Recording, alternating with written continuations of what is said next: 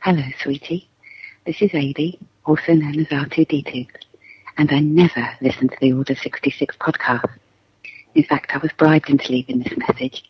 I was paid in sex in advance. Okay, not really. But you can't blame a girl for dreaming, can you? And Dave, I promise I won't mention the World Cup. I am Michael Stackpole, and I never listen to the Order 66 podcast. The BBC would like to announce that the next scene is not considered suitable for family viewing.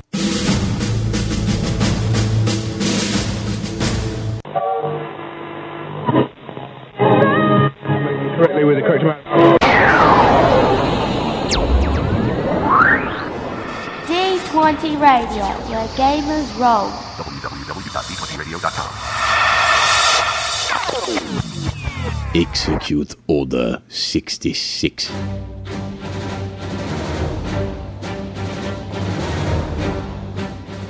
This episode of the Order 66 podcast brought to you by our newest sponsor, Baby Jaina, who will be born on the air tonight.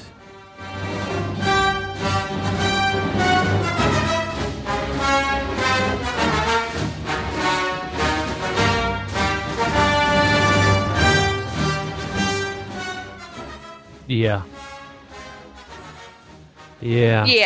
Dave, I don't know so much about that. All right, maybe not. But anyway, you're back.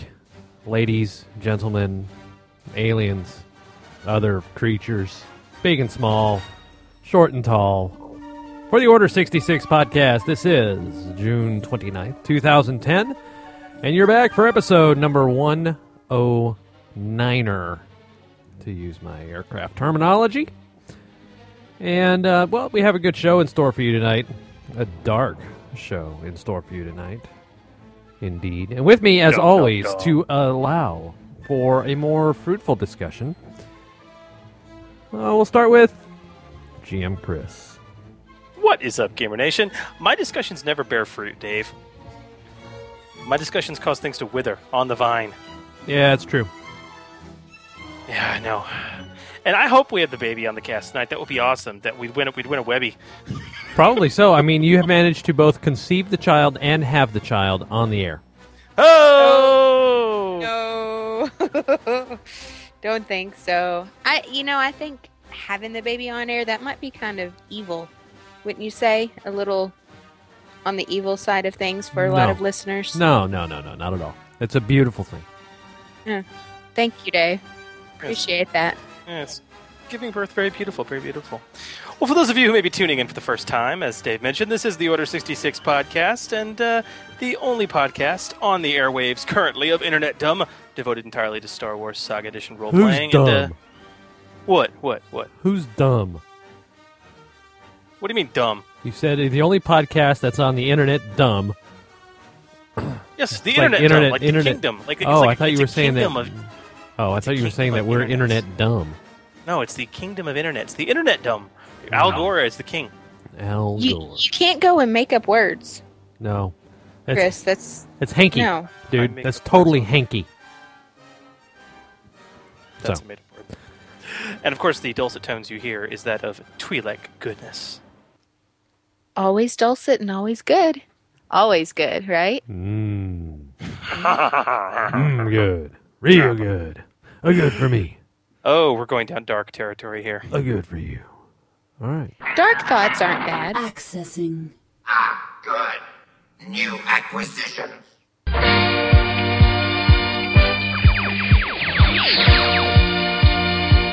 No, they're not.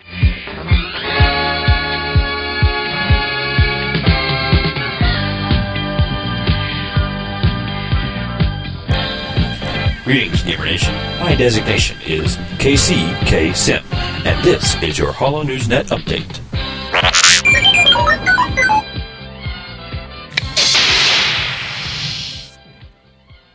Today in Internet news for Star Wars Saga Edition, nothing actually happened. Thank you very much. But we have other announcements. Sure. Origins is over. Go to Gen Con. You have a month. Yeah, month is good. I believe we also have a featured podcast of the week, yes? Do we? Yes. Why? Oh, yes, we do. Why it's the podcast that helped us begin the D20 Radio Network. That would be Radio Free Hamlet. Woohoo! Yes, the 51st. 51st. It's kind of like the 501st without the zero. It kind of is. Thank you for that clarification. I appreciate it. 51st Adventure Push and Pull. So, tune in. Timbo, Jackson, David, Kate, talk the talk, and walk the walk, 4th edition D&D. And they're discussing the Scion class in detail. As well as, I believe they share a ReaperCon interview with someone who's never played 4E before, and Yes. It's a woman. Dun dun dun! Wow, that's amazing. Yes. So, well played, RFH. Well done. Well done. It's a very fun, informative episode. A lot of great discussion. So if you're a 4E fan or just, want a deeper glimpse into the system, give it a listen, and you will find Radio Free Hamlet and all the rest of the podcasts at www.d20radio.com. How about that? .com. And as Dave said, Gen Con 2010. Go! August 5th through the 8th. Don't miss it. Do not miss it. So, all right, with our weird schedule, Luke Lowbrow is not going to be with us today. So, aww. So we'll just, what we could do is we could just pretty much go right into this.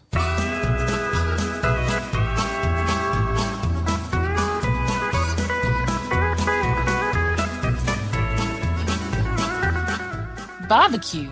It's why he's never at his post. It's time for tailgating with TK421. Well, hey, hosers, this here's TK421. I'll tell you what, it's been a slow couple weeks for good sports, and a busy couple of weeks for an Imperial soldier. Tell you what, I ain't had no downtime at all. Only this past week I had the chance to sit down and relax. I was enjoying downtime in an Imperial space dock. Had my grill set up, my cooler out, and some of the other boys was playing Ulixian handball. When I spied this sexy, fine female, man, whoa! She done being Imperial, too. Man, that gray uniform looked mighty good on her. All the boys in dock, they started catcalling and whistling when she walked on by, and then she goes and gets all angry, starts walking towards them. These smiles went all her frowns when she got close too, boy. One of them old boys started shaking, and then I saw it. She was an admiral. Hoo-hoo-hoo, boy. She yelled at him for a bit, and they done run off. I ain't never heard of no lady admiral, but man, they sure in for it. After they done run off, it's just me and her in the dock. I swallowed hard and I stood at attention, even though my meat was burning. She sighed all big and then told me to be at ease and flip my burgers. And then she sat down, blast it, and asked why I did not whistle at her. The truth be told, old TK had a beer in his mouth at the time, but I says, "Ma'am, that would be improper." She smiles and asks if I wanted to play some Dejaric. What am I gonna say, no? So, yeah, I says, "Yes, Admiral," and offered her up some food and drink, dragged over the hollow chessboard. Now, I ain't the smartest feller, I knows that, but I was smart enough to know not to show up no damn Admiral. Women folk will know. Found out her name was Admiral Natasi Dela. Seems like she knows old Grand Moff Tarkin pretty well, too. Seemed like she needed to talk to somebody, cause she kept talking. All about how hard it is being a female officer. I can't relate to that too much, but I guess I understand it. Said she had to fight tooth and nail every day. And boy, that's something I do respect. Wouldn't you know she whipped my ass at Dejaric, son. 3 times. Ain't lying. And I wasn't holding back neither. Then she had to go. I was sorry to see her go, but I did enjoy watching her leave. Said she was shipping out to some top-secret Imperial facility. Ain't that something? Well, here's raising a cold one for you, Admiral Dala. Hope you don't get cut off from the galaxy for lots of years or nothing. miss out on everything changing on you. And you can meet Admiral Natasha Dollar too, right now at the D20 Radio forums.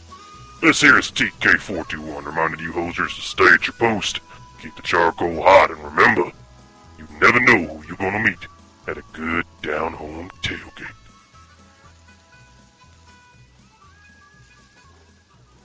Why, thank you, TK421. We appreciate it, man. I'm always impressed by his dialogues. Whatever. I've never really liked him, and this is one more reason. He's such a chauvinist. Being women folk and all. Women folk. Whatever. Yeah. Some people just have prejudices. We have to learn to, help them see beyond that, maybe, eventually. But after all, he is right. It is women folk. That's right. Dude. Can't live We've with got him. a much bigger house now. There's a much bigger couch you can sleep on further away from me than normal. Women. Just saying. Can't live with him. Can't kill him. Duly noted.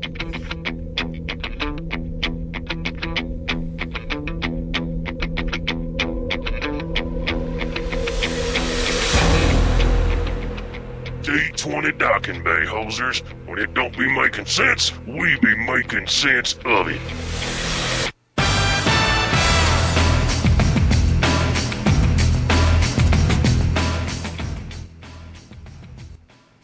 Hello and welcome to the D20 Docking Bay, where we answer your questions posed by email, voicemail, and text message. Thank you. You sound like Super Nanny. I have no idea who I sound like, and I don't care! Because we're here to answer questions that you guys send in. Forum posts, questions, email, phone, whatever. Send them in. We'll get them to you. So, our first question today is a shipbuilding question that came from Travis. This actually came in a couple of weeks ago via email, and he writes this. There has been some confusion over creating ships from scratch and modifying existing ships. My group got a hold of a stock YT-1300. According to the rules, it has 10 unused emplacement points. They have big plans for the ship and are trying to gain additional emplacement points, and they understand how to lose cargo space to do that.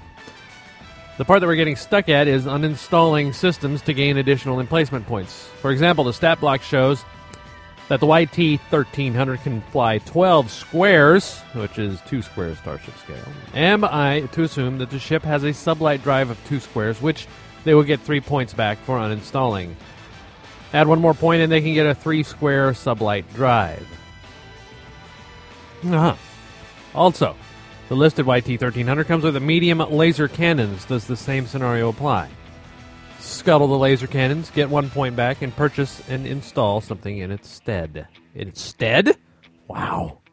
Verbose. That is the second time I've heard that word in a matter of weeks. I guess the real question is this. The book doesn't state what systems come stock on a YT-1300. So, what comes stock on the YT-1300? Thanks for all you guys do to keep up the good work. Travis. Thank you, Travis. Well, first of all, FYI, man, if you are the GM here, you need to keep a tight rein on this, okay? Back in Jedi Counseling 115, Gary Sarley went pretty in-depth talking about ship modification. I'd like to start by re-examining a very simple rule that many players gloss over. Starships of the Galaxy, page 39, under non-standard modifications. I quote, "The GM is the final arbiter of what systems are sufficiently dissimilar as to qualify as non-standard, and particularly unusual combinations may be forbidden altogether. In other words, no modification is illegal unless you specifically say it is." But are they doing non-standard modifications? It didn't sound like they were just trying to up their engines and up their firepower. That doesn't seem too non-standard to me. That's a good question. And in terms of his base question, we are going to come to that. But I want to mention this off the bat because you need to keep an eye, Trav, on what they're updating it to. I find that players that are scrambling to try and gain emplacement points, 10 emplacement points, that's a lot. If they're scrabbling to try and gain emplacement points, they're probably going to get it in their heads to try and create a pocket battleship, throwing capital-sized weapons on the darn thing, which you can do if you scrub enough cargo space. You can do it. But then again, you can't, and that's kind of the point of this. Just a little warning to start this off with to keep your head in the right place about it. All right? That's kind of where I'm going.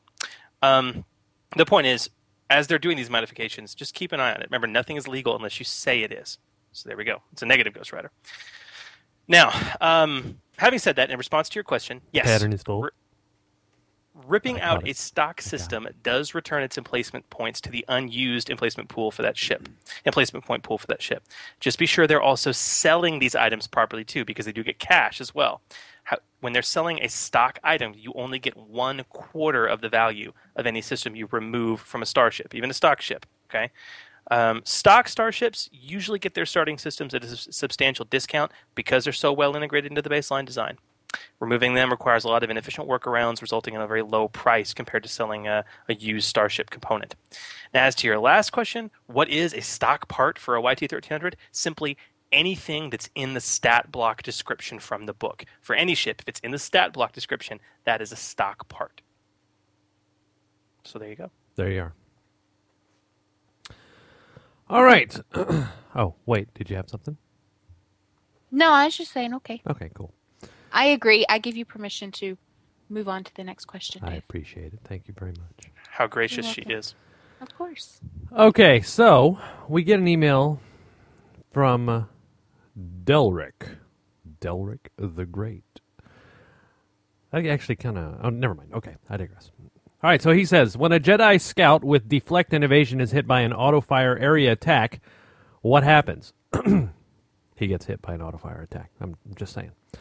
Okay, and I assume per raw that with that evasion does not apply, so how does deflect work in this case? And what happens if the auto-fire attack misses a Jedi with only the deflect talent? Thanks so much again for your answers. So the question is, do they stack? Right? That's half the question. Okay. Yeah, kind of, yeah.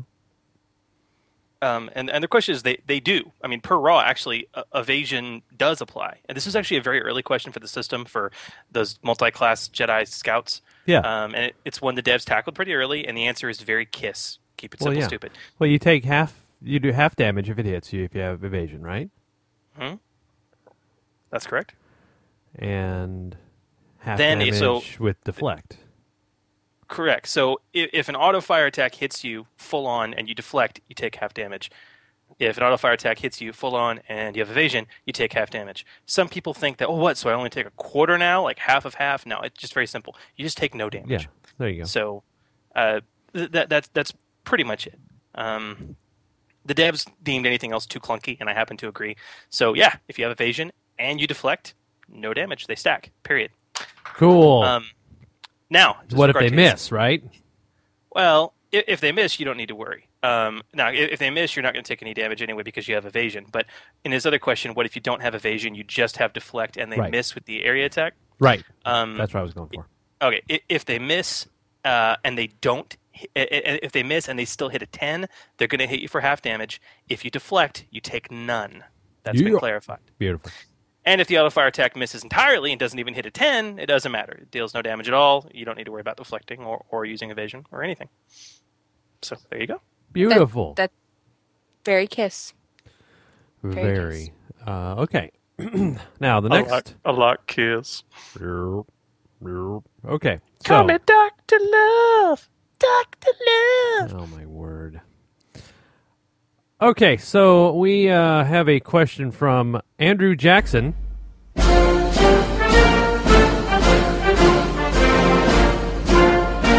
isn't he dead?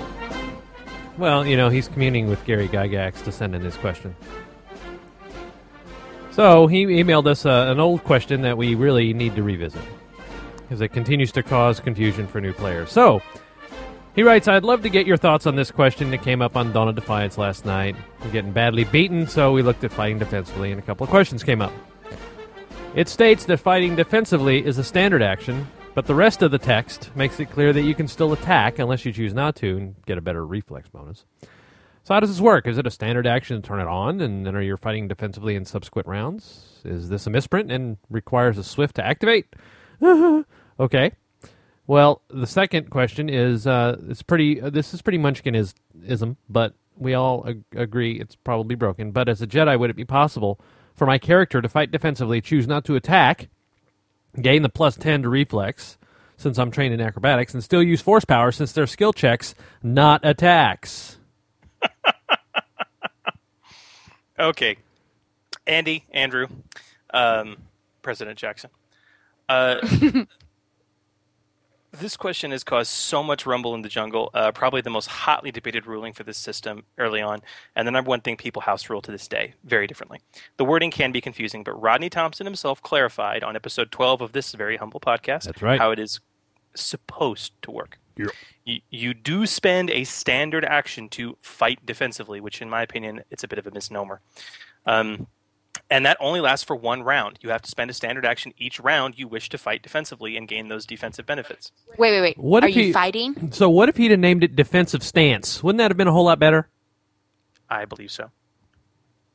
So you're not actually fighting. You're just taking a defensive stance.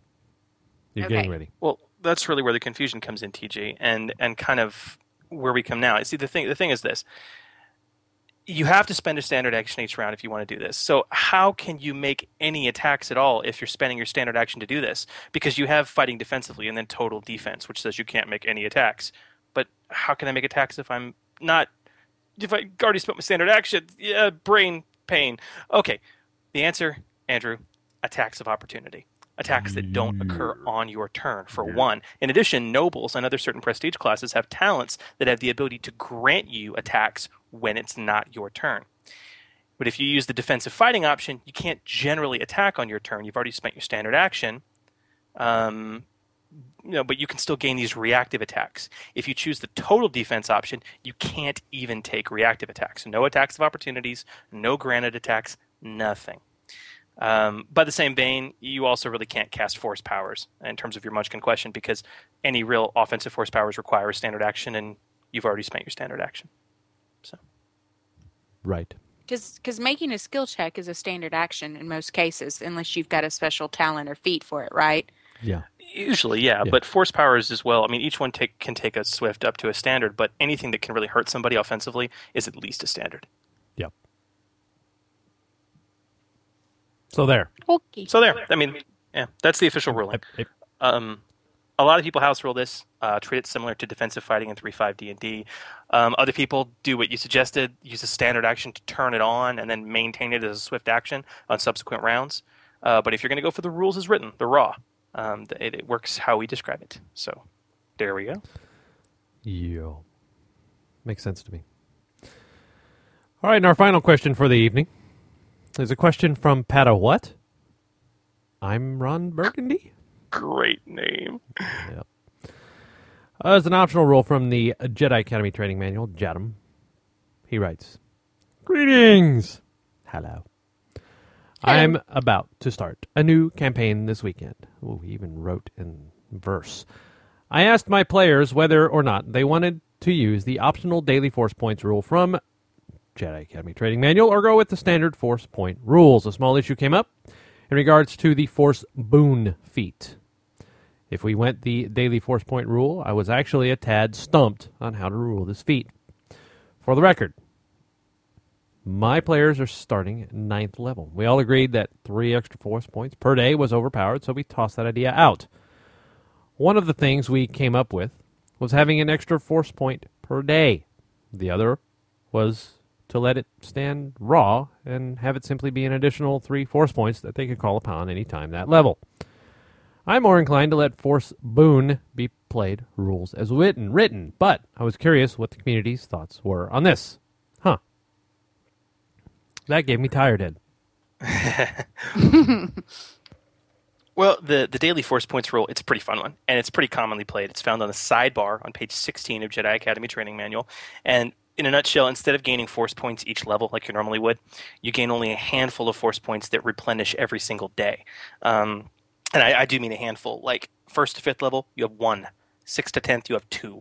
11th to 15th, 3. And 16th and higher, you have 4 force points a day. That's it. I don't think that's broken. No, I think it's a fun rule, actually. But it depends on how your group plays. If you find yourself going through multiple encounters in a day, it's not quite worth it. No, it doesn't sound fun. And sometimes a single encounter, you use more than just 1 or 2 force points. and then your character can go weeks and weeks and weeks without using any. I guess it depends on how you play. Sounds like a meh. Meh. Well, but that's aside from the point. Yeah. Hey, it's just an optional rule. So if you're going to use the optional rule, how do you use Force Boon with it? Well, the devs themselves recommend your idea of Force Boon providing 1 force point per day. That's actually the very last sentence of the sidebar itself. So that's how they think it should work. I don't think have it stand as written with 3 force points you can call upon anytime during a level. I don't think that's broken either. So if you don't like the dev recommendation, I don't see any problem doing it the other way. Yeah, me either. So, I have a question for TG. Okay, Dave. I'll have an answer for you. Hopefully it's a good answer. If you were to take the microphone and hold it near your baby bump, can we hear the heartbeat? Probably not. Oh, okay. I don't think so. I don't think it's loud enough yet. All right, I just wanted. When she's born, I'll hold the microphone next to her when she starts crying or fussing. No, I don't know about that. I don't know about that either. All right. And then in 2 years from now, I'll hold the microphone up to her as she tries to stumble through never listening to the Order 66 podcast because her dad's on it. I never did that. Oh, yeah, that'd be awesome. That'd be so cool. Just imagine that. All right. As usual, thank you very much for listeners to putting in your questions, especially to the venerable Andrew Jackson. Thank you very much. Okay. Thank you. And if you guys would like to send us questions, you can, of course, email us, GM Chris and GM Dave, tweet that goodness, all at d20radio.com. Head to the forums, d20radio.com/forum, or give us a ring-a-ding on the Lusa line. Ring-a-ding-a-ding-dong. 206-600-5872, LUSA. Lusa. Dude, did you get out to Tatooine this week? I did not. Oh. I was supposed to, but I sent my wife instead.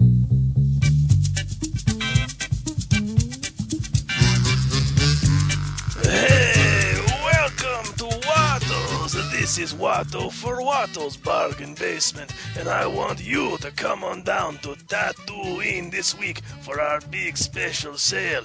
Tell them Jabba sent you and you get a free chance cube.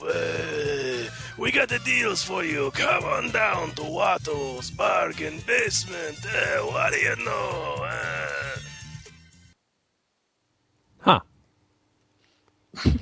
You sent your wife. You trusted Watto. Ooh. Yeah, man, that's a bit much for me. It's all right. Okay. He's under So orders. what did she find out? He's under orders. She came back with an item because she knows how big we are into I'm Batman. Our continual quest to become Batmen and women. Indeed. So, she found a piece of accoutrement that blows the utility belt out of the water. It's called the ship suit. Ooh. That's a dangerous name. It is. saying. I know. It's close. It's awful close to a slip of the tongue there. Yeah. It's a multi-pocketed coverall made of tough synthetic fabric. Very tough. Known to last through years of rough use. It's fitted. Can be used as an environmental suit in an emergency simply by attaching a breath mask. It's covered in pouches, so it can hold 24 items of small or smaller size, weighing no more than 1 kilo apiece. So, any item carried in the suit has its weight cut in half for the purpose of encumbrance. That's cool. Yes, and what's even cooler, anybody wearing this gets a 1+1 equipment bonus to their fortitude defense for purposes of resisting extreme temperature. 200 measly credits, 1 kilo, dude, it's a bargain. No joke. That's pretty awesome. I want one that I can go to work with Sanford and set in the junkyard. Yep. Beautiful. Fantastic. So thank you, wife, for going to Tatooine. We appreciate it. Oh. And now, for our time of our show, where we turn it over now to Admiral Phil for Fragments from the Rim. This is going to take a little bit of time to get used to that. Alex and Trevor Show. I like the Alex and Trevor Show. I mean, it was fun to say the Alex and Trevor Show. It is. And Phil's doing great. We might have to come up with some kind of, interesting segue for Phil. Right. So it'll take some time. It'll take some time to... How about let's listen to Phil's deal? Hey, Bill. Oh my God. Wow. All right. Very good. My lords, welcome to Fragments from the Rim. What is thy bidding, my masters? I'm Darth GM, and this is episode 54 of Fragments from the Rim. Saga players have been given a wide variety of force powers over the past few years. Some force powers are less effective than others by themselves, but with the right build, those same powers can shine, or at least make your character's opponents sit up and take notice. One such power appears on page 86 of the Force Unleashed campaign guide, and is a signature ability of the character Starkiller in the Force Unleashed video games. And that power is Force Blast. Force Blast affects one target within 12 squares. You make a Use the Force check and compare it to the reflex defense of the target. If you exceed the target's reflex defense, you deal damage to the target. The result of the Use the Force check determines the damage, from 2d6 at DC 15 up to 5d6 at DC 30. You can spend a force point to add 1/2 your character level as a damage bonus, just as you would with a normal weapon. By itself, Force Blast is rather subpar to other damaging powers, like Move Object. Move Object on comparable die rolls deals more damage, and if you use one opponent as the object in question, you can deal significant damage to two opponents by knocking them together. One advantage Force Blast has is that it's not listed as a telekinetic power, which means cover will not protect your target as long as you have line of sight and are within range. But by itself, that's not enough to beat out the utility of Move Object. So how can Force Blast shine? There is a talent in the Felucian Shaman talent tree that can really give this power some serious punch. The Detonate talent allows you to spend a force point to basically turn your Force Blast into a 2-square splash attack. When you do, you compare the result of the Use the Force check to all characters, creatures, or droids within 2 squares of the original target. Interestingly enough, this is not considered an area attack against the primary target, but is against the secondary ones. If you fail to beat the secondary target's reflex defense, you still deal half damage to them. You have to be a Felucian Force user to get access to this talent at low levels, but any Jedi Master, Sith Lord, or Force Disciple can pick this up as one of their Prestige class talents. For a 13th level Force user, rolling a 25 to 30 with a Use the Force check is simple, allowing your Jedi Master, or your GM Sith Lord, to drop some rather considerable area damage to the battlefield. 5d6 damage to a 2-square splash area isn't a takedown, but it is something that most opponents won't ignore. It's a combo to think about if you're playing a high-level campaign or a one-shot, or if you're planning on sending some Felucian Shamans up against your PC party. That's it for this week. If you have any questions or comments, please send them to d20darth@gmail.com. Until next time, Gamer Nation, 20 side up, 1 side down. You have been listening to Fragments from the Rim. End transmission. Yeah. Nicely done. Yes. Nicely done. I agree. I concur. Mm-hmm. So it's time for this.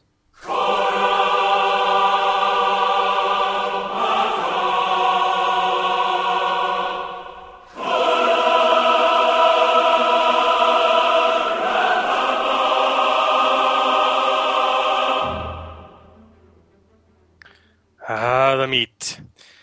So, I know it's trite, but should we tentatively call this segment something dark side? Something complete. Oh, so tonight's topic of discussion, Gamer Nation, is one we've mentioned before, one we've danced around before, one we've touched on briefly in other shows and other discussions, but lately there has been a lot of new gamers to the system posting up on our forums with lots of questions about dark side points. DSP? Should I give a dark side point for this? Should I give a dark side point for that? Was this DSP worthy? All of this, coupled with a formal show request from several of you who ganged up on the forums to present your support for a show topic about this, has led us to our discussion tonight. Isn't that kind of evil to gang up and hijack the show? I mean, yes. Just saying. Might be. You never know. It's fitting. I suppose. Fitting. Well, we can discuss if that is DSP worthy then, shan't we? Because shan't we? Dark side points is what we're talking about tonight. When to give them, when not to give them, just who decides what constitutes a dark side act anyway, and just why they're so damned important.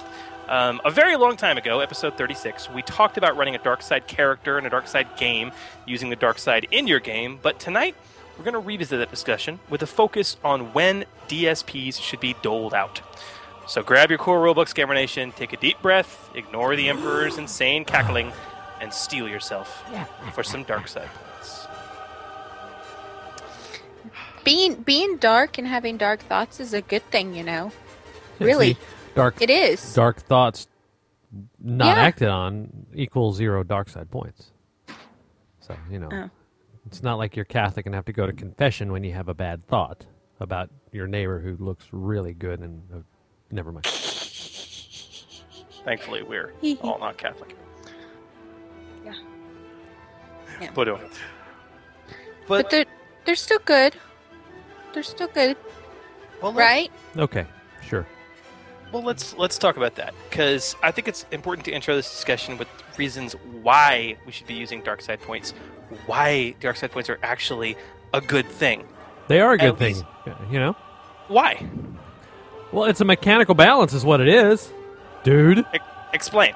Okay, so if you don't have any DSPs, all right, so the Force users, in my opinion, become broken. I would agree. You're using all these dark side powers, which, Force Lightning. Let's take Force Lightning, for example. What's going to stop me from stocking up on Force Lightning to where I can use that thing 6 times an encounter? Yeah. 8d6. Guaranteed 8d6. Track. Yeah. Usually 2. You can't. You can't. Not to mention, even mundane Force powers, when used egregiously, can break a game. Well, sure. And, so, yeah, it's there. I don't know. And this brings up a lot of things. One of the things we talked about, I know, guys, in the past was, okay, so the Saga core rulebook recommends that if a player turns dark, when their dark side points equal their wisdom and they fall, that at that point they're no longer a PC. They become a GM character. They become an NPC. And that's kind of the effective character death. But a lot of players don't do that, and they continue to play. Do you think it's in light of that, it's important, if you're racking up dark side points, to have some other kind of mechanical balance aside from character death? Physical disability, something to that effect? Yeah. No, that's all good. That's all well and good, too. Okay. I know we talked about that a fair bit in episode 36, but something to consider. Yeah. Well, and if you don't do DSPs, then it's just not Star Wars. Right. See, there you go. The movie's about dark and light. The dark side and the light side, and the battle between the two. And you've got to make sure that's in the game, and this is one of the easiest ways to make sure that that's in the game. I like the fact that I think they can actually be used, and excellent point, TG, I think they can enhance the role-playing experience a great deal. That's what Old School was just saying in the chat. Well, there you go. Props to Will. Okay, well, Dave, I'm interested to get your thoughts on this, because you are playing a character right now who has really flirted with the darkness. Oh, I used it, dude. I used that. I absolutely used that as a part of my character. There was a point where we had a session where if we didn't have a character with a redemption destiny, and you didn't choose to redeem, you had lost control of your character for a round. You became a GMPC. You went dark. I was. For a round. And then he was able to fulfill his destiny. But, do you guys think having that tangible record of the dark side points can add to the role-playing experience to remind the player where they've been, what they've done? Short answer, yes.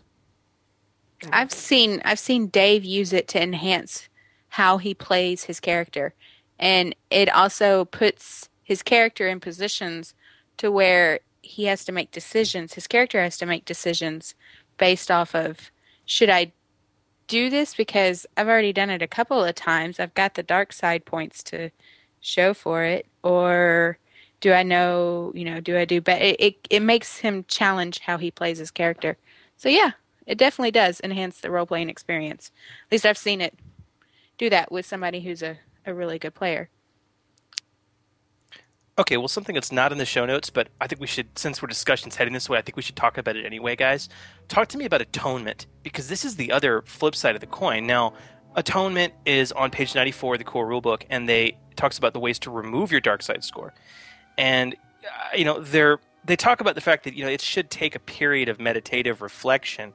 But I know some GMs who let their players, oh yeah, you racked up 6 dark side points this session. Okay, well I've got 4 force points left, and I'm going to level soon. I'm just going to spend 4 force points to remove 4 dark side points, and that's it. Don't like it.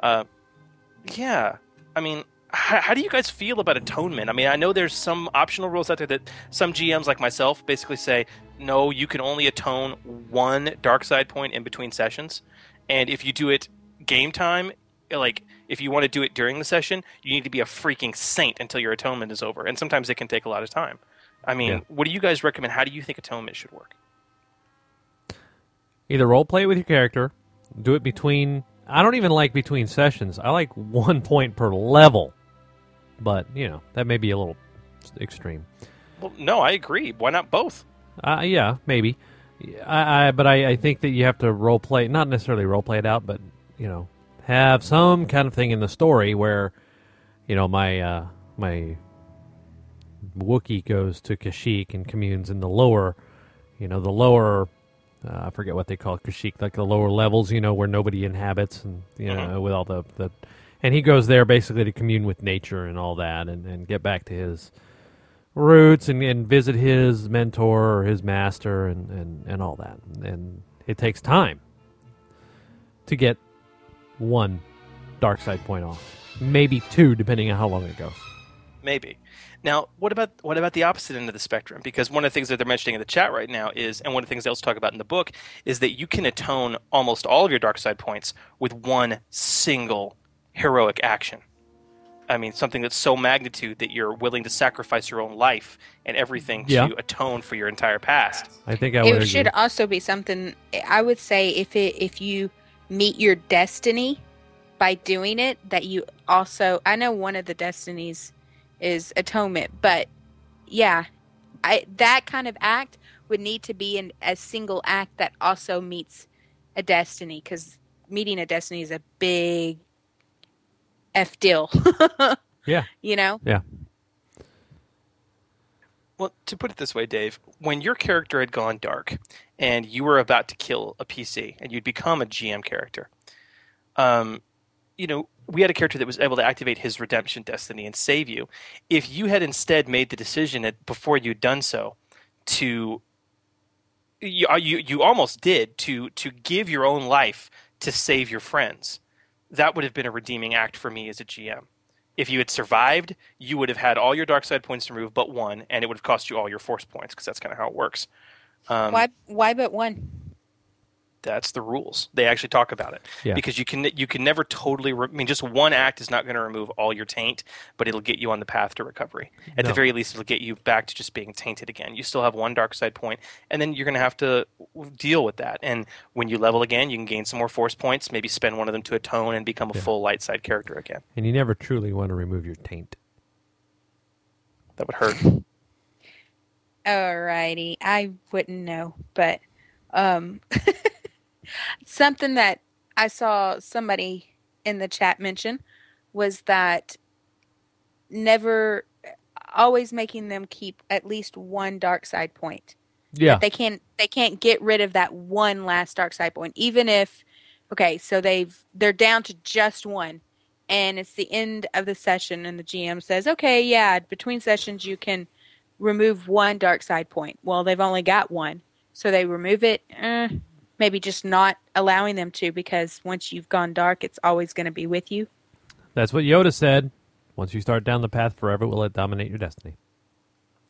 I agree with this a lot. It's not something that's in the core rules, but I think this is an excellent suggestion, because in this game, there are some real drawbacks to even having a single dark side point. There are certain force powers that you have a hard time with, certain talents that you can't use. They're there. So it's interesting. Certain things like Sever Force can be used on you. It's like you say, man. As the Green Man says, once you start down the dark path. I think it's an excellent idea. Yes, indeed. So okay then, guys, talk to me about the meat of this then. Since we talked about why DSPs are important, that you need to have them in your game, okay, and how to deal with removing them, because that's another serious consideration where people can munchkinize it to death. Let's talk about how you actually earn Darkside points, when a GM is going to award them to you. Let's talk about Darkside transgressions. And Dave, I know you and I were cracking up because we were talking about show notes and coming up with the idea for this. We had this idea for... if you pull out a lightsaber and strike down a youngling, you might get a Darkside point. Yes. That's funny. If you use Force Slam to push someone off a cliff when they're defenseless, you might get a Darkside point. If you cut off a Twi'lek's head tail and stick it up his nose, you might get a Darkside point. Probably. Yes. So, all right. So, what do you get Darkside points for? Well, okay. Well, let's talk about that. Let's talk about the transgressions. Now, the book has some guidelines, pages 93 to 94 of the core rule book. It's kind of our basic codex on this. But even the rules explain the GM is the ultimate arbiter here. There's no hard and fast guidelines. So how does the GM determine it? Arbiter. The arbiter. The heretic. So let's talk about the 3 types of transgressions that are out there. The first type, they classify as a major transgression. Stuff that's flat out evil. If you do this, you will get a DSP. There's no ifs, ands, or buts about it. What are we talking about here? What's a major transgression? If you kill an innocent person for no good reason. That's blatant. Yeah. Killing somebody who's bad, even though they're bad, but they're asking for mercy or seeking redemption, you still kill them? Yeah, so you've got them on their knees. They've thrown away their weapon. They're asking, please forgive me, and you slice their head off. Yeah. So wait. If Mace Windu had actually chopped down Palpatine, even though Palpatine, didn't he say, please, please? I believe that would have been Darkside point worthy. He would have gotten a DSP, even though you know that Palpatine was actually lying. That's true, but it's against the code. That is the issue, and that could be considered a moderate transgression, TG, but we're going to come to that because there are some extraneous factors. That's an excellent example, though. That's an excellent example. And I think part of the conflict in that, where Anakin was really feeling it, was aside from the fact that obviously he didn't want Palps to die because he believed that he was the only one who could save his wife, was the fact that, he told, no, you can't kill him. I need him alive, but also you can't kill him. This is wrong. You can't do this. And, that goes to show you that even Jedi Masters are not immune to making these choices. Right. So, okay, so aside from blatantly evil things like that, is there anything else that can that's Force related, specifically related to the Force, that can instantly garner you a Darkside point? Dark Rage. Using a Darkside descriptor Force power. Bingo. Force Lightning. Dark Rage. Bingo. Sith. Overhaul. Bingo. No ifs, ands, or buts.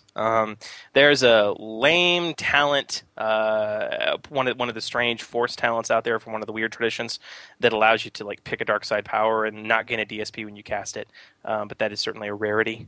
I know I will never allow that in my game, just because of the balance issues inherent. What about, earlier we talked about not just using necessarily a dark side power, but just using a Force power that's not dark side, but using it in anger. I really want to talk about this because the book calls it out, and I think this can be really, really hard to adjudicate.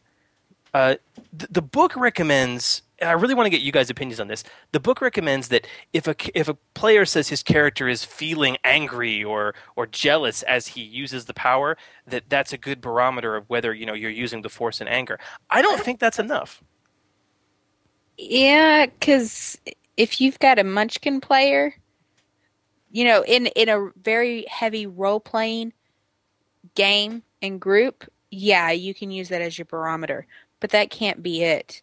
Because if you've got a heavy Munchkinizing group, they're going to know how to easily describe their feelings in order to get out of taking a DSP for that situation. There's got to be something else. I don't know what it is, though, but there's got to be something else. I like the idea of relying on my players' emotions. Dave, you've played with... Okay, do you remember one of the first Star Wars games? This was back in RCR days. We played with your old roommate. What was his name, Jeff? Yeah. Okay, and he played for the first time, and he played a Jedi. Yeah. And there was a time where I hit him for like 30 points of damage. He was a low-level character. It almost killed him. And he, not his character, but Jeff, actually got very angry. And he's like, I'm cutting that dude's head off! Yep. And I was like, okay. You know, he's unconscious. Yeah, I'm jamming my lightsaber through his neck.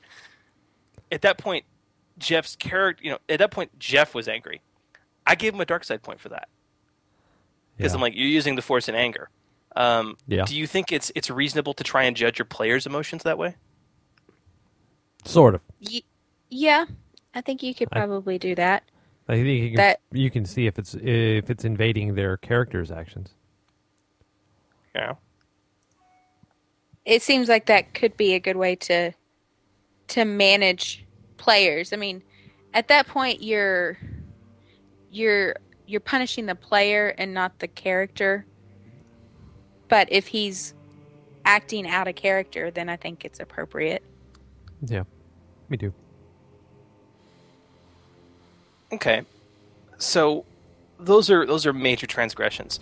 Before we move on to moderate, let's go around and each one of us, can we give an in-game example of when a massive moderate transaction would occur? Using a real common scenario. And I'm not talking something a real evil guy would do, something a player character would do or that you've seen a player character do.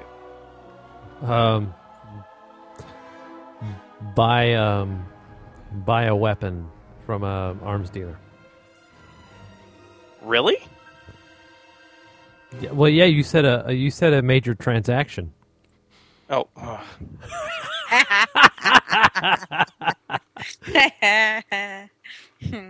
Ho, ho, ho. I'm awarding you a dark side point for that. Major transgression? I can tell you a major transgression that my own character did. He was pissed off. He had a pretty hard fight. And coup de grace the dude in the gladiatorial arena because he was being a gladiator. And his emotions got the best of him, and he coup de grace the guy. Do you remember? I remember wholeheartedly. It just because he was angry. It was pretty basic. My story is my character from Cat's campaign is actually a droid of all things, and a little psychotic and bent for revenge on the Empire. Got his first level on independent droid. Got his behavioral inhibitors wiped as a result. And he had taken down a stormtrooper, and his party, TJ, you were in this game, his party was fighting off a Dark Jedi, and the droid, who's a wonderful support character and really could have helped them by aiding, stopped in the middle of what he was doing, again, to coup de grace this guy, just for no reason whatsoever. Just to curb stomp him because he was angry, because he wanted to watch him die. Curb stomp the guy.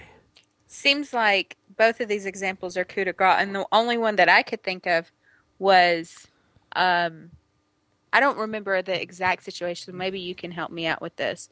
I think it was our last session, and there was a leader of a group of the bad guys, and we caught him and we tied him up to a pole outside, and the Jedis in our group wanted to just leave him there, tied up. And I don't know if it was me or somebody else, but we were adamantly against it because we thought that he would be able to either get untied or be able to somehow still communicate with more of his team members that we hadn't seen yet. And we just went ahead knowing he was tied up, and we just coup de grace him, basically. Yeah, it was one of those where I thought, wasn't it like, we started walking and then like Jake said, I'm turning around and I kill him. Yeah. Yeah. Now, and I think he got a DSP for that. He did. I don't know if I did. I don't think I did. I don't think I've ever gotten one, but I fully supported him in that decision. Because, tactically, the guy needed to be coup de grace. We didn't want a snitch on us. So I don't know. I don't know if my character specifically would have deserved a DSP for supporting his decision to actually do it. I don't know. What do y'all think? No, I think the act itself. No, it's the act. I would totally agree with that. And I think, TJ, that's an excellent distinction to make for the GMs. In most cases, it's the act that does it. We all have dark thoughts. It's the will to act on them. Even the most virtuous of Jedi has to resist temptation.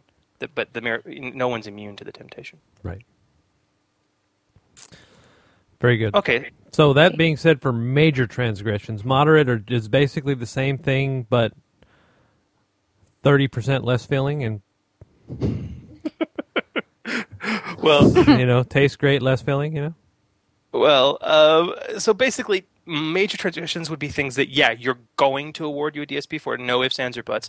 Moderates are things you're probably going to award a DSP for, but not necessarily. And they're very similar to the major transgressions, but just kind of, like you say, a little less filling. Like, not necessarily using the Force in anger or to kill someone in anger, but using the Force to cause undue harm. Yeah. So, just on living beings. My favorite example, one of the early games I played in the system was with a module that I found online, and the Jedi in the group was fighting a bunch of stormtroopers in a cantina. He came in and force slammed them, taking no heed, and not, he was angry and wanted to do it to them, but he actually caught 2 civilians in his force blast, in his force slam. Using move object to rip a piece of a building down on top of a bad guy and not paying any heed and accidentally damaging 3 or 4 people that are standing around and have no part in it. Okay, I got you. Yeah. Okay, so what if, you're on a planet and you need to create a distraction? So you're on a planet that's got a lot of forest or grass or whatever, and you set it on fire in order to tactically give your group an advantage. Would you award the person who set the fire a DSP, or the group agreeing to do it, the whole entire group a DSP? Would you even award one for that? That's a little shaky, but what I'm talking about is using the Force to cause undue harm. Now, if they used combustion to do it, sure. If they just sat down and lit a fire with something with their toolkit, maybe not. That might go into minor or moderate. I don't think they intended to hurt anyone, but it's one of those things. You'll find a lot of this stuff relates back to the Force because, again, that major game balance constraint comes in. Well, somebody can use the Force and not intend to hurt somebody, and it happens. Just like somebody can use a flint and steel to set a fire, not intending to hurt somebody, and it happens. But just because of the material they used will get them a DSP or not? Yes. That doesn't make sense. Just because I use the Force to start a fire that gets out of hand and winds up killing a whole bunch of innocent creatures that live in this forest, where it came from, I don't understand why somebody using a flint and steel wouldn't get the same punishment, essentially, as someone with the Force. Well, they may very well, but it's one of those things where I am in agreement with the rules. You have to be a harsher judge of the Force, because if you're not, you run the risk of it being imbalanced. I understand where you're coming from a role-playing perspective and talking about it logically, but from a mechanical perspective, I think you have to be a little harder on the Force user. But, okay, I would like to expand on this. Dave, TG, based on something you guys talked about earlier, one of the things they talk about for major transgressions is performing a questionably evil act, and they're really vague about it. But this comes around to what you're just talking about for a moderate transgressions. It's all about the intent. If I set a forest fire with flint and steel, TG, and I knew that it might very well decimate a village nearby, but I didn't care because I needed to do it to get us out of there, okay, I might very well award a DSP for that, especially if the GM points out the fact that, hey, there's a village about 100 yards away made of reed huts. Yeah. Okay. Yeah. Now, let me throw this one at you guys, and I really want to get your opinions on this.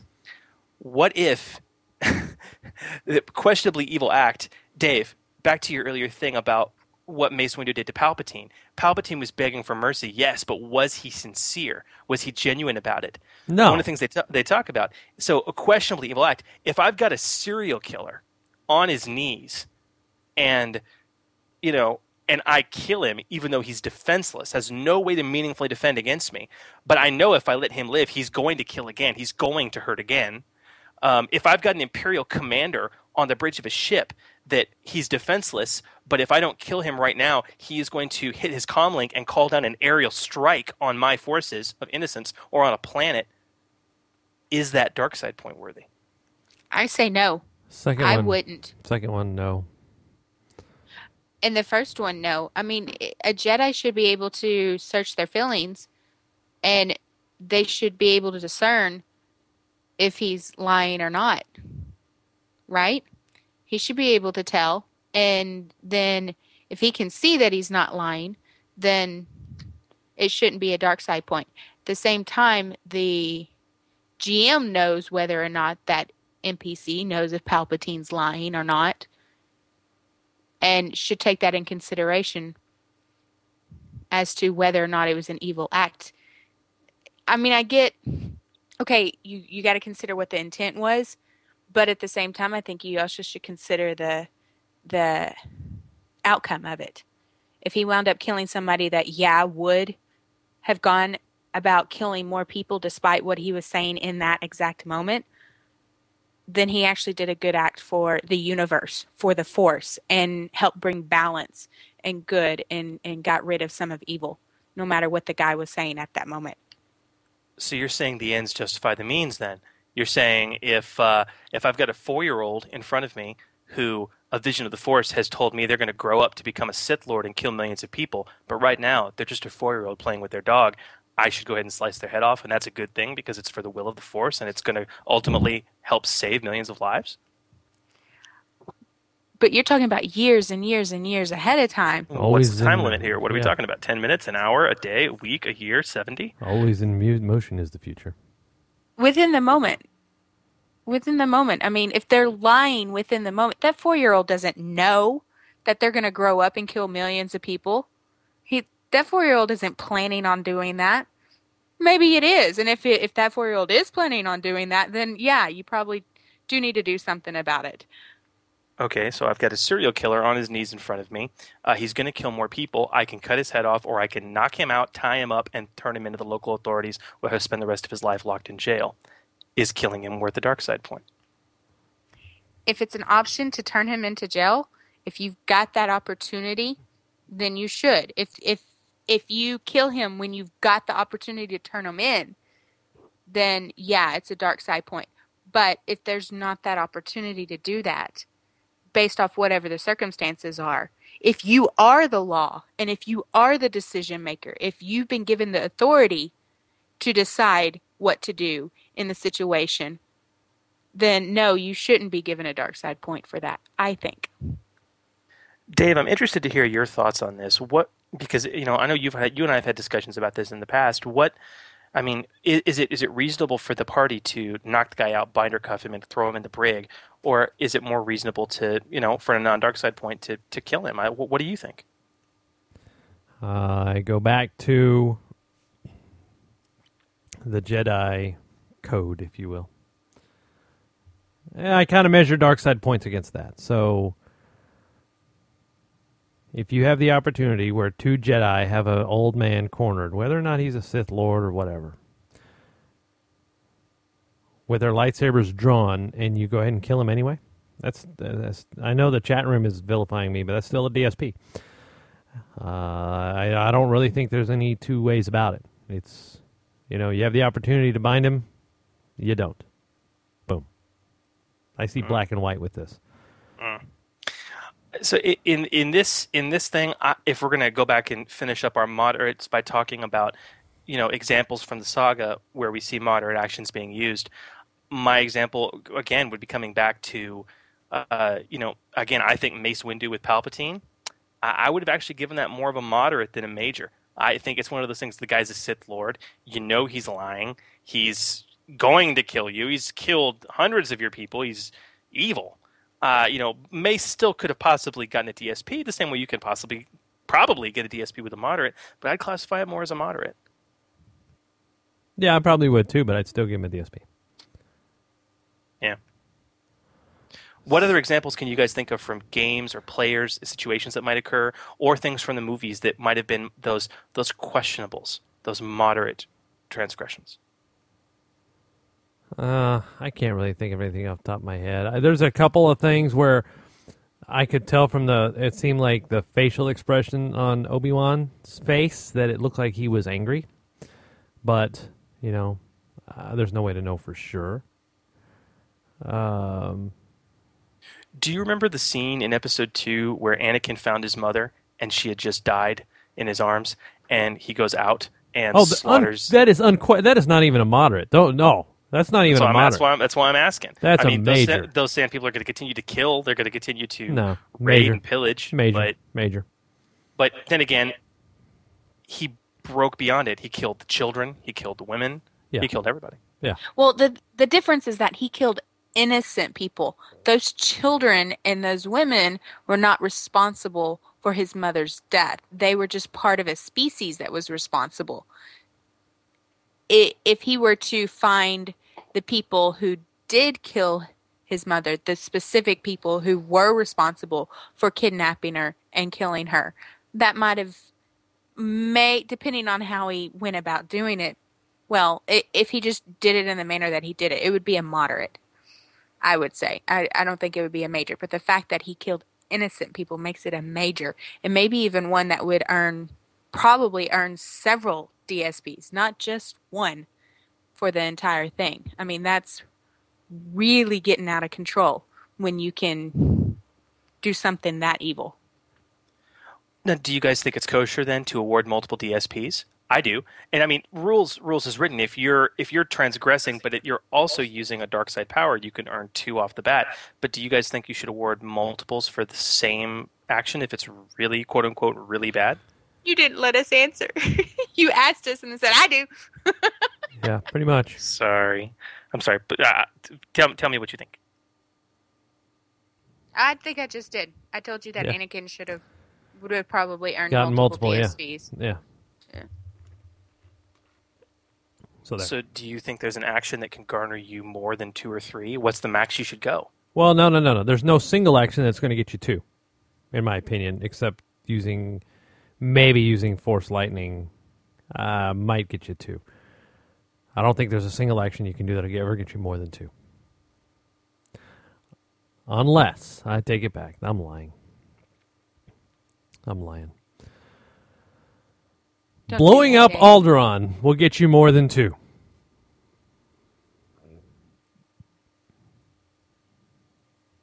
I'm not sure why. And I'm pretty sure I lost my peoples. So, until they return, if they ever return, then we will go on and say, yes, okay, so moderate transgression's all about the intent. It is vague.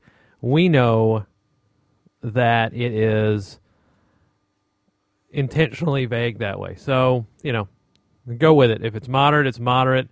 And if it's major, so be it. I've just gotten a text to tell me that there's a big storm in Plano where they're at, and their power's out. So, we have a backup plan, and we're going to do this on the air, guys. It's unbelievable. It's actually unbelievable right here. We're making history with the Order 66 podcast right now. As we dial up one GM Chris via the miracle of the dual line Comrex. And we'll see if he might answer the phone. And if he does... Your call has been forwarded to an automatic... man, unbelievable. Unbelievable. He didn't even answer his phone. That just sucks. Worst show ever. Worst show ever. By far. He needs to quit. He needs to quit calling me. Your call has been forwarded to an automatic voice. See? That's what I'm talking about. So anyway, all right, so let's talk about minor transgressions, all right? So minor transgressions are little itty-bitty things that can happen and probably not DSP-worthy and unless they stack up. And, unless they're, or they're like exceptional, I guess you could say. So what else are you going to do, right? I mean, you perform a dubious Your act. call has been forwarded to an automatic. Unbelievable. This guy's just not answering his phone. Anyway. All right. I guess we're going to have to pause the show. All right. So the miracle of technology actually works this time, and we have a phone picker uppage. So while you guys were gone, with your storm and all that stuff, I talked about the minor transgressions and, the little things that can add up to a DSP but aren't necessarily... You're not going to award a DSP for just one thing, Yeah. I So, don't know. So anyway, those are little minor transgressions. We talked about multiple DSPs. Can you do more than one DSP? And I think you can. I agree. Definitely. So, yeah, there you go. Well, okay, then we've given some examples. We talked about what the book has to say. I think it's important to talk about the decision point because we're dealing with a lot of vagues here. We're practically getting into a philosophy discussion, for Pete's sake. And I think there needs to be a decision point. Now, everything in the rules, and it says what? The GMs are the final and complete arbiters of whether a DSP is awarded or not, right? Right. Mm-hmm. I mean, it's up to you, but this is not always an easy decision. So how do we make it easier? Do you guys? I'm interested to know. One of the things I recommend is setting expectations. Do you guys find it helpful for this kind of thing when your GM at the start of the game says, "Okay, here's how I'm going to run it in terms of DSP awarding"? I don't know. I've never had a GM actually do that. Yeah, I don't know that I've ever had that happen either, but I don't know that I'd expect that out of a GM. Oh, okay. It is certainly unusual. I think it's so unusual that I think if you do it, it's going to get your players' attention. Yeah. Getting I think buy-in. it's appropriate if you expect to have an issue with somebody. If you've played with them before and you know it's going to be someone who's going to argue with you about why do they get that? Someone who's going to put up a fight about it, set expectations beforehand. If you're playing with a group of people who know you and as GM, you know that they trust you as the GM and the decisions you make, then it's probably not something you necessarily want to do because then it might set them on edge from the get-go and make them constantly worry, oh, God, is this falling within his guidelines that he set out at the beginning? What did he say? I don't remember. I didn't write it down. Oh, my God. Yeah. That's probably why you've never seen me do it with you guys, because I Right. trust you all as players not to abuse it. And you typically don't even adjudicate that in game. You wait until after the session's over. Yeah, I usually do. And and that way, if you do it in game, chances are you're going to get an argument. No, man, that wasn't a DSP. Yeah, it was. No, it wasn't. Yeah, it was.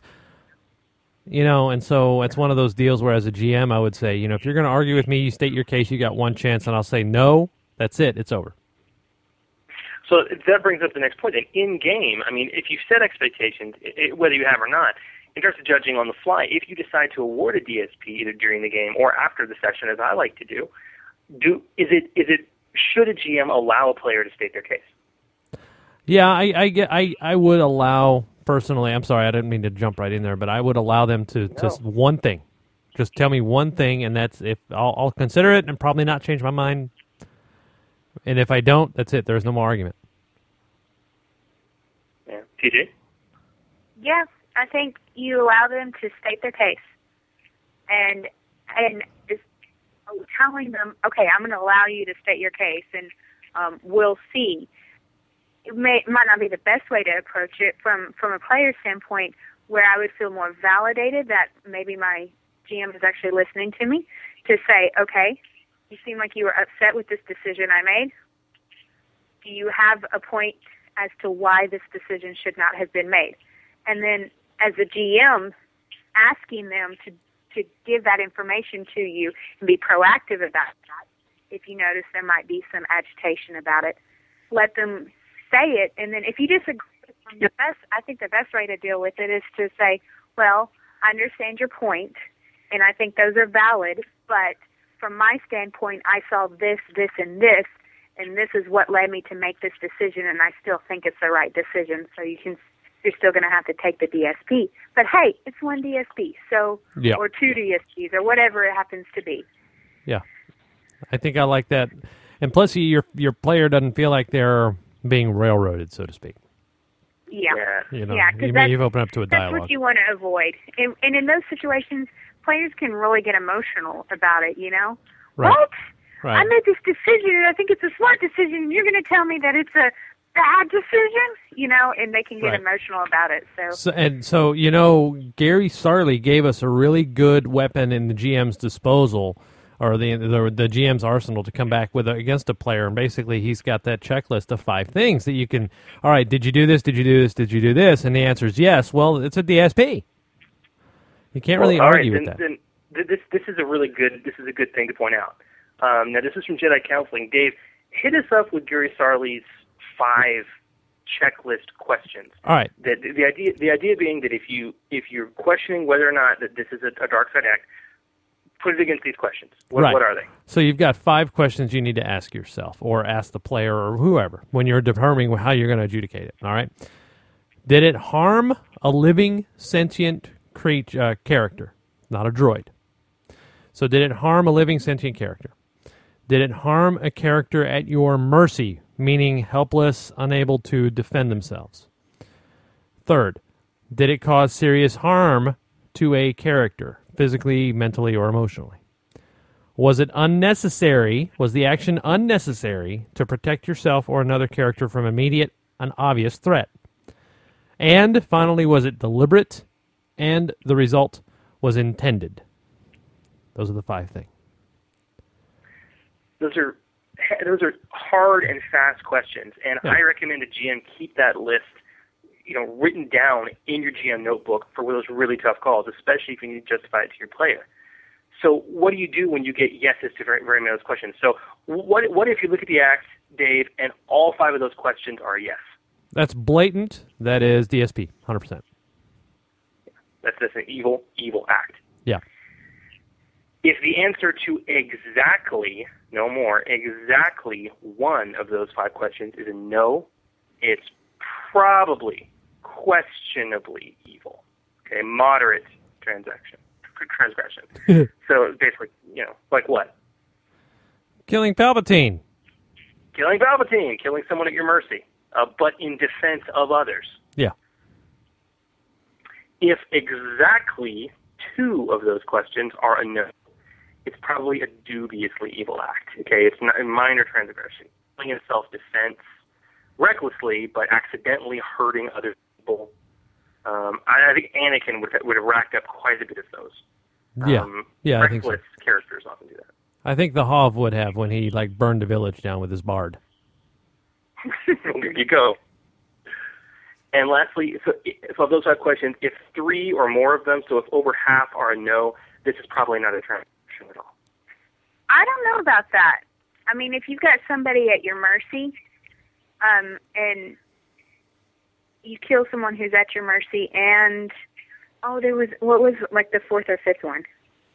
And it was deliberate. You deliberately killed someone at your mercy. Okay. But that and then the 4th one. That would automatically, if you killed someone at your mercy, that would automatically make 1 and 3 yes. That's correct. So if you killed someone at your mercy, you automatically have 3 of them at a yes. Okay. So then, so it's only if the last 2 are just yes and the top 3 are no that it wouldn't be. Yeah, perhaps. Yeah. Okay, so you can make it. You can have 1 and 3 be yes. You can have an action that harms serious harm to a living or sentient character. Now I find this interesting because number 1 and number 3 are very similar, but they are different. Number 1 says a living sentient character. Number 3 says a character, and the reason being, droids have a tough rap. It's just a droid. I like this checklist because, again, that's one of the things about playing a droid. You are a piece of property. And I know one of the struggles in Star Wars especially is the morality of droid slavery, in essence. Are they living entities? Are they sentient? And I think this plays towards that. It's very, very interesting. Yeah. Well, okay, TG, what is harm? If we're talking about harming somebody, what is harm? I think you have to know the answer to that question. I think it's extremely important. What do you guys think is harm? Well, I don't think it's just physical. I think it's not just doing physical damage to them, but you could do mental damage to them. That gets into some really shady areas, though. You know, because then it's like, well, I'm interviewing this person because they're a bad guy and they've got some information that I need. So I'm going to play mental games with them to get the information I need. So does that garner me a DSP because I'm supposedly harming them mentally? I don't know. It could be, I guess, in the way that you go about doing it. Maybe if you tell him lies about, you know, he didn't know it, but he was adopted as a kid and his mom doesn't love him, and all these horrible lies that he comes to believe, maybe. I don't know. We've killed your wife. I want you to know that. Oh. We've killed your wife. She screamed when she died. The gladiator thing. Meaning? The gladiator thing. He's father to a murdered son, Yeah. husband to a murdered wife, and I will have my vengeance in this life. Okay, well, let me throw this one at you two. Dave. Yes, dark side point. What about theft? Is stealing from someone harming them? I think that's a relative term. I agree. But where's the line drawn? I don't know that I could tell you that. Intent? But maybe intent. Maybe, you know, I mean, if you steal, let's say you steal 3 droids. Okay, you steal 3 droids from a guy who has 100 droids. Who cares? You steal 3 droids that are the only droids for this poor moisture farmer, and you've killed the guy. Well, not even killed the guy, but you've you're decimated right, you him. have, effectively. Yeah, you've decimated him. Yeah. So even something as simple as theft. Yeah, if I'm stealing 1,000 credits from Senator Organa, that might be dubiously evil. I'm not exactly harming him. He's not going to give a flying flip. If I steal 1,000 credits, which is the entire life savings of a small moisture farm on Tatooine, or a shelter in the undercity of Coruscant, yeah, that's harming them. But what if you're a Jedi? I mean, okay, for a non-Jedi, sure, it's not evil. But I would think that a Jedi holds to a higher moral standard than that, and that stealing is stealing, no matter who the person it is. So there you go. So that's your... Don't you think? So does that play into the gut instinct of, you know, that's why the GM is the ultimate adjudicator? Exactly. And, you know, the GM knows whether that character is supposed to be held to a higher standard. That's why I do think it's important, especially with a new group, to level set, especially if you're dealing with a Jedi, to say, look, I expect your character to adhere to the Jedi code. That's kind of the point. But, dude, you go with your gut. You're right, Dave. We all know what is evil. And as a rule of thumb, I find that the more that I have to try and parse it out and explain to myself why it's a transgression, the less likely it is to actually be one. Just like the more you argue why it's not, the more chance that it is. It is, correctly. The paradox of DSPs.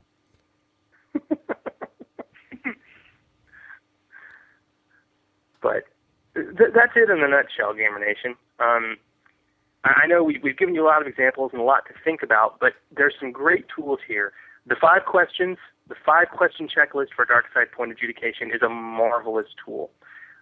Even if you want to change those questions up slightly, if you have a code for yourself that you can just a checklist you can run actions by, especially if your players question them, it can be a very, very useful tool to really help you out. But ultimately, go with your gut.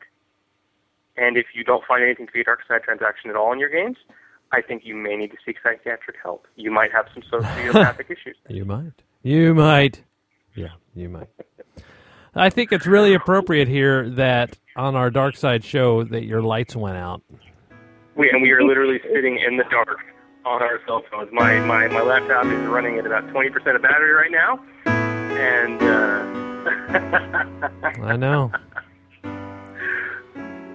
The marvels of technology. Well, Gamer Nation, I'm glad we were able to finish the show out for you. Thank you for tuning in for this crazy, crazy show. And thank you for suggestions. We've gotten quite a few, so keep them coming. We're going to do shows on what you want to do them on. Yep. Thank you for listening. Tune in, Dave? Monday? I'm not sure. Oh, yeah. Oh, yeah. Monday. Oh, yeah. Monday is our... What? Monday is our next session of Alternate Universe. All you. And we will be, if the as long as the force cooperates, we will be broadcasting live from La Casa de GM Chris with our next play session. Yep. It's going to be epic. Yep. So either that or broadcasting the birth of Jane. Yeah, that we could do that too. With a webcam. So, yeah, I you know what? Hobbs, I think, nailed it immediately. Episode 109, Calls from the Dark Side. Love it. Yep. Absolutely love it. Very good. Well, Gamer Nation? Huh? I said very good. Very good. Gamer Nation, thank you for listening. We wish you peace, love, and good gaming. And keep them dice rolling. May they be full of the force. Hey, this is the Hoff of D20 Radio's own City of Doors.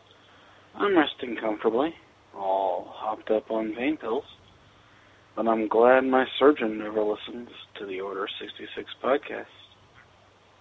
Ta. D20 Radio, where gamers roll. www.d20radio.com. This podcast and related websites are not endorsed by Lucasfilm Limited, 20th Century Fox, or Wizards of the Coast, and are intended for entertainment and informational purposes only. The official Star Wars site can be found at StarWars.com. The official Wizards of the Coast site can be found at Wizards.com.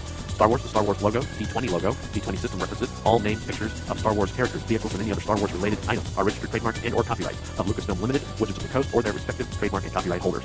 All original content of this podcast and its related website, including graphical, textual, audio, and visual information, is the intellectual property of the Order 66 podcast.